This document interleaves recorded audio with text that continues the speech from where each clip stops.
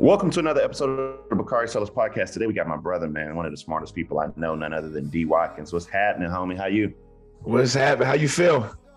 Man, I'm more blessed than I deserve, man. I truly am. I'm happy to be here with you, man. We start each one of our episodes out by having our guests walk us through the arc of their careers. You're an artist, a lecturer, a writer, a modern day Renaissance man. So talk to us about the arc of your career and your various career stops since finishing college. And at what point did you realize that you could be a writer and an artist? And did you always know that this is what you wanted to do? It's funny, when I get that question, because I think I always wanted to be a storyteller, but I never knew being a storyteller was a profession. I was in love with storytelling since I was a small child. I was that kid that would just sit out on the block all night, falling asleep, and people would be telling me to go in the house, but I just was so scared that I was going to miss something. But it didn't really all come together for me until I was in my late 20s. I've been through the streets for the bulk of my life. And what that mean? People always be like they've been in the streets. I'm not asked because I saw an interview I asked Bobby Shmurda. The other day. He was like, "Man, I so crap." I'm Bobby Shmurda essentially. I came up from a family of hustlers and drug dealers, and sold my fair share.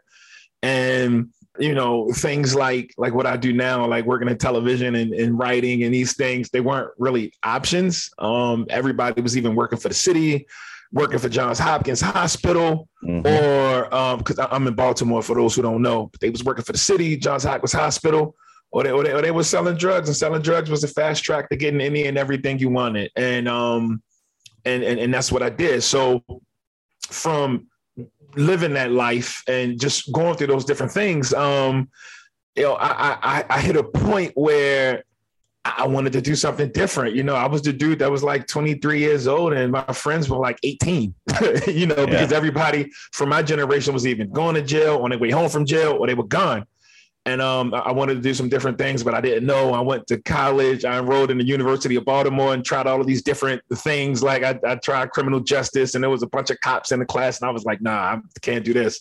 And then, then I was a history major, and I was cool with that. But then I went to the hospital to have a procedure done, and I land in the hospital. This pretty nurse walks in, right, and she has a book stuck to her face. And I've never saw an adult, somebody from my own demographic read a book like that. So I was like, "Yo, that must be a good book." And she said, "Oh, well, you love that book." And I said, "What?" I said, "Why would I love the book?" She said, "Because it's about you." I said, "About me?" She said, "It's a book about thugs." And I was like, "Yo, I'm not a thug." So she's like, "I mean, why the basement tattoos?" And I was like, "They faded. I'm not finished getting them done." And she's like, "Well, how come everyone who comes to see you smells like weed?" And I was like, "They got cataracts." And then we shared like a little laugh, and she rolled out, and she gave me my medicine and all that, and I went to sleep. And when I woke up, she left the book on my bedside. And the book was the coldest winter ever.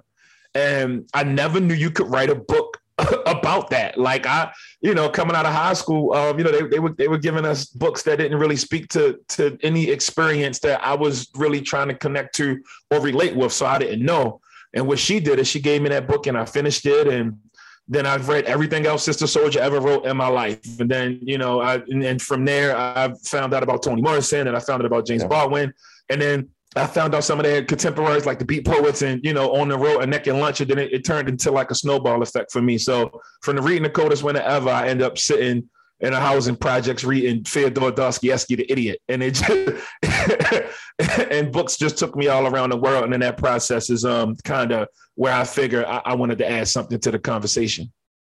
You're a Baltimore native, and we'll talk about We Own This City shortly, but talk about how much of an influence Baltimore has been on your life as an artist. Baltimore has been, it's the most tremendous influence because, here, it's a different kind of city. In Baltimore, people don't love you because you want to write, or because you're an artist, or because you want to do like some type of, spoken word poetry in front of like church. Like nobody cares about that. they only care when people outside of the city care. So just like, for an example, I didn't get a chance to publish in a lot of places based in Baltimore until I published in the New York Times. So Baltimore is a tough love city. And I think that kind of resilience gave me the energy just to last in this industry. I can go into a writer's room. I can go to war with a publisher because I know that nobody's ever going to care unless you put out the product you're supposed to be putting out. And Baltimore did that for me. Do you feel like The Wire or shows like The Wire have only shown one aspect of Baltimore? Or do you feel like shows like The Wire and your show, We Own This City, are part of how people outside of Baltimore help better understand the city? You know, I think The Wire gets a bad rap sometimes when people talk about negative portrayal. I fuck with it. I mean, I thought it was a layered, complex portrayal. No, but I have this I've spoke about this, like, even with like younger people coming up in the city, and you know, it's crazy. A lot of them who have that argument, they never watched the show. Yeah. So it's like, oh, The Wire is negative. The Wire is negative. Why is negative? It was written by white boys too, so they have a problem with that. I'll top. Yeah, they got a problem with it. A white boy spearheaded it. David Simon spearheaded the show, and then he had like George and Richard and Ed and all of those guys in. But what I will say is, and like I said, I've researched this extensively. One, at the time the show was out, it was the blackest cast in television. Right. So you can't take a 2022 standard and compare it to what happened in 2000. We're living in a different time. That's the first thing. The second thing is, if you look at the diversity of blackness in the show, it's there, from the politicians to the police officers to people in the street to people doing community work to people working in the school system. And here's the last point. That is real life. It's real life. The way these worlds intersect is the real thing. And I think I think that people need to watch the show to fully understand why a lot of things don't get done in urban areas. Everybody owes everybody a favor, and every time somebody gets in power to do something, they start trading them favors in, or they fall victim to their own ambition, and then we end up in the same spot. This episode is brought to you by Cars.com. When you add your car to your garage on Cars.com, you'll unlock access to real-time insights into how much your car is worth. Plus, view its historical and projected value to decide when to sell. So when the time is right, you can secure an instant offer from a local dealership or sell it yourself on Cars.com. Start tracking your car's value with your garage on Cars.com. This episode is brought to you by Jiffy Lube. Cars can be a big investment, so it's important to take care of them. I once got a car that I started out with 25,000 miles on. I got it to over 200,000 miles because I took care of it. You know how you take care of a car? You take care of the maintenance, the oil, the brakes, all that stuff. And if you don't, you can have a car just completely fall apart. When your car needs maintenance, head to Jiffy Lube. They provide automotive excellence at speed. Get your oil change, brakes checked, tons of other multi-care services. It's all done by expertly trained technicians who actually care about taking care of you and your car. Jiffy Lube, car more. To find coupons and start an instant online estimate, visit jiffylube.com. Talk to us about We Own This City. Why is this show necessary, and what story does it tell? So the biggest thing for me when We Own This City, and the reason why I was so happy to contribute to the project, is because, so one, it was all of the same writers who did The Wire except for me. I was the only new guy. And coming in, some of the guys in the room had a perspective of, you know, how things were when they were working on The Wire, right? Because some of them left Baltimore since they started the show. And I was able to come in and say, yo, one thing we need to do is dismantle the hero cop narrative. Like, this, like the only profession where your first day on the job, people already call you a hero. You can be out of shape. You can be that guy who runs a mile in like 45 minutes. You can have, you know, a low IQ and never, ever help anybody in your life, but they instantly call you a hero because you have that badge. And we need to erase that, because we won't be able to see the real problems with policing in this country until we get past that. You are instantly a winner and a hero type of mentality. And I wanted to destroy it. I wanted to dismantle that. Like, I wanted to rip that apart. And I got a chance to do that. You did. Police corruption is real. It's always been an issue. And it's particularly been an issue in Baltimore. what did you learn about policing, both generally and in Baltimore, and doing this show? And how do you think we solve this issue of police corruption? Honestly, I think it needs to be gutted, and we need to figure out something new. What we have right now doesn't work. And I know it sounds like, an extremely radical idea. And coming from my perspective, I'm going to be completely honest. I don't call the police for anything. Like if well, let me go back. The only way I would call the police is if you like stole something from my car or like my house and I needed to get like a report for insurance. But if you bust me over the head with a gun, like if I'm not going to get you back, or if I'm not going to be Dr. King and just walk away, these are my only options.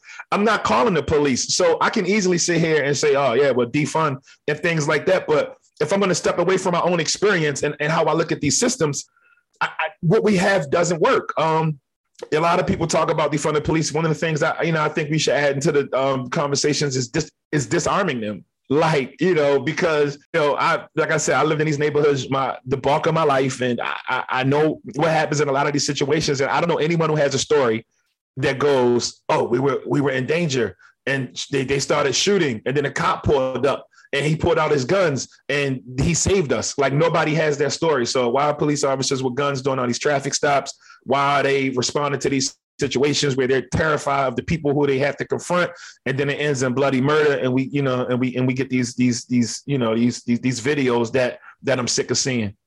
Let me just explain, because a lot of listeners may not understand your distrust, but explain what your distrust is rooted in.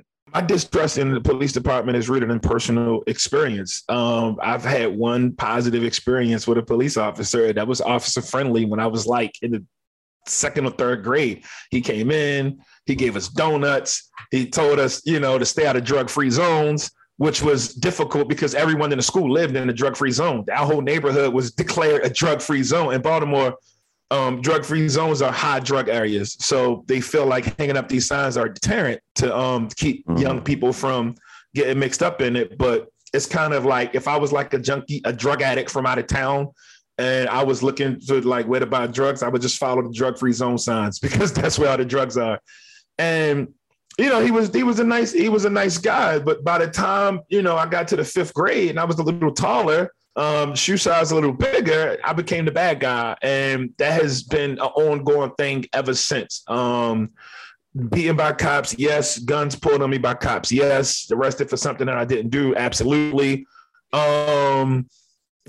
Any and every negative story you want to insert is there. So that distrust is, and I even had friends I grew up with become police officers and transform into different people. It's almost like something that they put in the water at the station or something. So yeah. Families have a lot going on. Let Ollie help manage the mental load with new cognitive help supplements for everyone 4 and up, like delicious Lolly Focus Pops or Lolly Mellow Pops for kids. And for parents, try 3 new Brainy Chews to help you focus, chill out, or get energized. Find these cognitive health buddies for the whole fam at ollie.com. That's OLLY.com. These statements have not been evaluated by the Food and Drug Administration. This product is not intended to diagnose, treat, cure, or prevent any disease. Hey, welcome to IKEA, where even this desk is circular. Huh. How so? Looks pretty rectangular to me. It's because we're always looking to repair, reuse, and relove our products, like buying back your IKEA items for store credit. Or shop our as-is section for great deals. You can even order free spare parts. Get on the circular path for a more sustainable future. Still a rectangle. Get started at IKEA-USA.com/circular. Visit IKEA-USA.com/circular for as-is information and buyback and resale terms and conditions. Spare parts not available for all products. Wearing a Men's Warehouse outfit makes you confident, like you could do anything, so you dance like no one is watching, even though everyone is watching. Because of the Men's Warehouse outfit, you interview like the job is already yours because it is. Because of the Men's Warehouse outfit, you golf as if the rules don't apply to you because you're too well dressed for rules. Because of the Men's Warehouse outfit. At Men's Warehouse, get measured, get fitted, get hot, get confident in everything from tailored suits to underwear and all the stuff in between. Love the way you look at Men's Warehouse. Talk a little bit about the Baltimore Gun Trace Task Force. Why was it created, and why did it become such a magnet for corruption? And how much did you work with current and former Baltimore police in making the show? Yeah, that's wild because so the Gun Trace Task Force was a group of and it's not a new idea. Baltimore has been having these flex squads, these plainclothes cops that get the opportunity to do citywide work for a long time, right? To fight the drug war, to try to handle our gun problem, whatever. The Gun Trace Task Force was ran by a guy named Thomas Allers at first, but then it was taken over by this guy named Wayne Jenkins. And these were 8 elite officers who were trusted to get guns off of the streets. And they were praised and lauded for their work because they did get guns off the streets. However, they were also planting them. So there's that.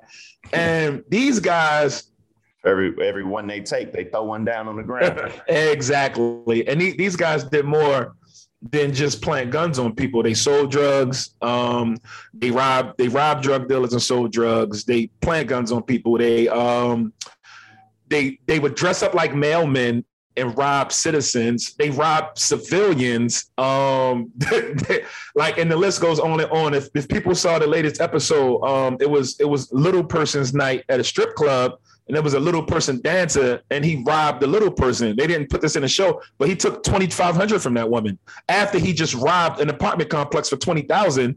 The other cops wanted to go home. He still wanted to hang out and celebrate the $20,000 sting. So he goes to the strip club and he robs it was little person night. He robs a little person. I'm trying to get my politically correct, right? He robs her and he takes the $2,500 from her. And that was just like another night for them. And that's Wayne Jenkins. He ran the Gun Trace Task Force, and these guys went on a tear. When the uprising happened in Baltimore, right? And after Freddie Gray was killed, he was the guy that was taking care of police officers, buying them drinks, making sure they had lunch, giving them hugs. He's seen on camera dragging them, officers off the streets and tucking them in and all of that. And he got a medal from the police commissioner for his work during the unrest. The funny thing about it is that at the same time he got that medal, he was the one who broke into the pharmacies and stole hundreds of thousands of dollars in Percocets and Oxycontins, and then sold them and for profit. So this is the Gun Trace Task Force. And my research mostly came from one, I covered the trial. Two, we had access to thousands of pages in court documents, proffers, victim impact statements. And then 3, my personal experience, I had run-ins with one of the cops, Daniel Herschel. He was one of the first cops who to beat me when I was a young man. And I've been through that with him. And his stories and my story is kind of funny because we grew up like a mile apart, but we're from 2 different worlds. And we crossed paths multiple times. The first time I crossed paths with him was when I was on a basketball court, and they used to rush the court and make all of us lay on the ground. So imagine 40 young black men laying on their face and for nothing, right? Just for kicks and giggles. Because they can. Because they can. Then when I got into the streets and I started hustling, he would clip me for like $300 here, $500 there. And it didn't really bother me because I would rather give you $500 than going to prison. But then when I became a journalist, I was covering a local rapper, and he was harassing a local rapper and locking him up every time he had a show in the effort to stall his career. This kid ended up doing like 2 years in prison for nothing, right? So I kept coming across this cop. So I wrote all of these articles about him. And the research that I put into those articles is when David Simon started reading them and said, wait a second, like you got to get in on this. Come join the room. And it just kind of like turned into a move from there. But I didn't work. But the actors, they work with police officers closely. David's a researcher. I'm a researcher. Zorzi's a researcher. And then we have Fenton's book as a reference. So we all of us just brag about our own work and our own research. So we didn't really necessarily do that, but the actors were going on ride-alongs. They were learning the language. There's one story about Bernthal and Josh Charles. They chased this kid and they went on a ride-along and they had their vest on, they had the gear, and they jumped out the car and they chased the kid and they catch him. And they look at each other, and Josh Charles is like, what the fuck am I supposed to do with him? And John's like, shit, we're not cops. And then they just told him, kid, run that way. And they just sent him in a different direction. And I'm like, yeah, y'all went in too deep. the deep cover got the best. Yeah, they was Omar Epps, man. They was in there. They was deep. Have things improved in the Baltimore Police Department? I had Mayor Brandon Scott on a couple months ago. And I left that interview hopeful. Have you seen things improve in Baltimore in the last few years in terms of the police department and corruption? Nah, it hasn't. And, and that's not even like a knock on Brandon. I think Brandon has a big heart, and I think Brandon has a vested interest. Yeah, it's the toughest job. It's the toughest job in America. No one knows how to quite figure out the murder rate. So I think Brandon approaches the job with love. However, we're dealing with a serious cultural issue. Police officers look at me and they see them, and they, it's us, like an us versus them thing. And it's just been like that for a long time. And everybody has the answers, but we're not solving the problems. I mean, that is a very political way, but honest assessment of where they are in the police department. I know it's a show about police corruption, and I also know that if it's David Simon, we'll also see a show where it won't be so easy to pick a side between the community and dirty cops, or dirty cops and various clean cops. Talk about how the show muddles the water and walk us through the various conflicts that arise in the show as the plot develops. So from David's perspective, if I'm speaking for David, in his perspective, he feels like the system made Jenkins that way, right? Jenkins came in one way and the system made him that way. And one thing I should say to your listeners is that this isn't like, you're not talking about events from like 20 years ago. This all went down in 2017. Yeah, so this is, like literally like not that long ago. But from David's perspective, he wanted to capture the problem with the war on drugs and how the system made Jenkins. And from my perspective, so he looks at it as if it's a change in the system. My perspective is, no, the system hasn't changed. It's the same exact system, and it has been producing people like Jenkins for as long as I can remember, right? So this is what I bring to the table, and what I'll say about the plot. I can write around a narrative of what the system, the changing in the system, because I truly believe that it is getting worse. What I couldn't write around is that Jenkins was this pure guy with this big heart, and lucky enough, I didn't have to do that. We were able to create the show showing that he came in green and he saw how to steal, and he had every opportunity to not steal, but he chose to steal. And I think people are going to kind of see like how you can come in thinking that you're going to make X amount of money plus overtime, but you still have a choice. And I was glad to show that he had that choice, and he chose violence too. The funny thing about the system, as you talk about, is that I always tell folks the system ain't broken. It works the way it was designed to work. Absolutely. With this show in The Wire, why do you think Baltimore is such a fascinating backdrop for shows? And when will We Own This City be on, and how can people watch it? I think, at the end of the day, it's an American story.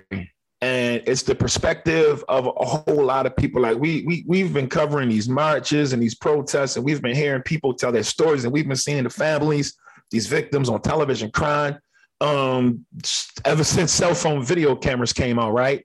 This show is going to clearly show people why these moments exist, why these movements are happening, why these people don't feel the same way about police officers as you. And it's going to do it in a loud way, in a clear way, and in a way that, that should shift, that should cause some type of change. We Own the City comes on every Monday at 9:00. My book, Black Boy Smile, is out today.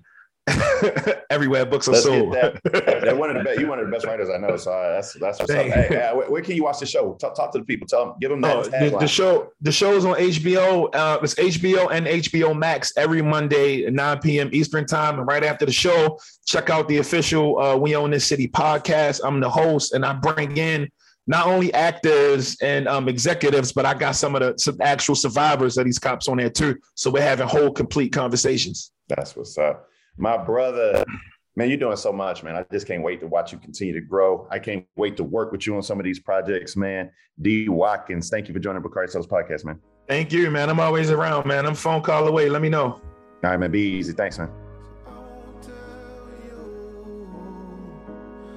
it's gonna be okay. It might not be okay.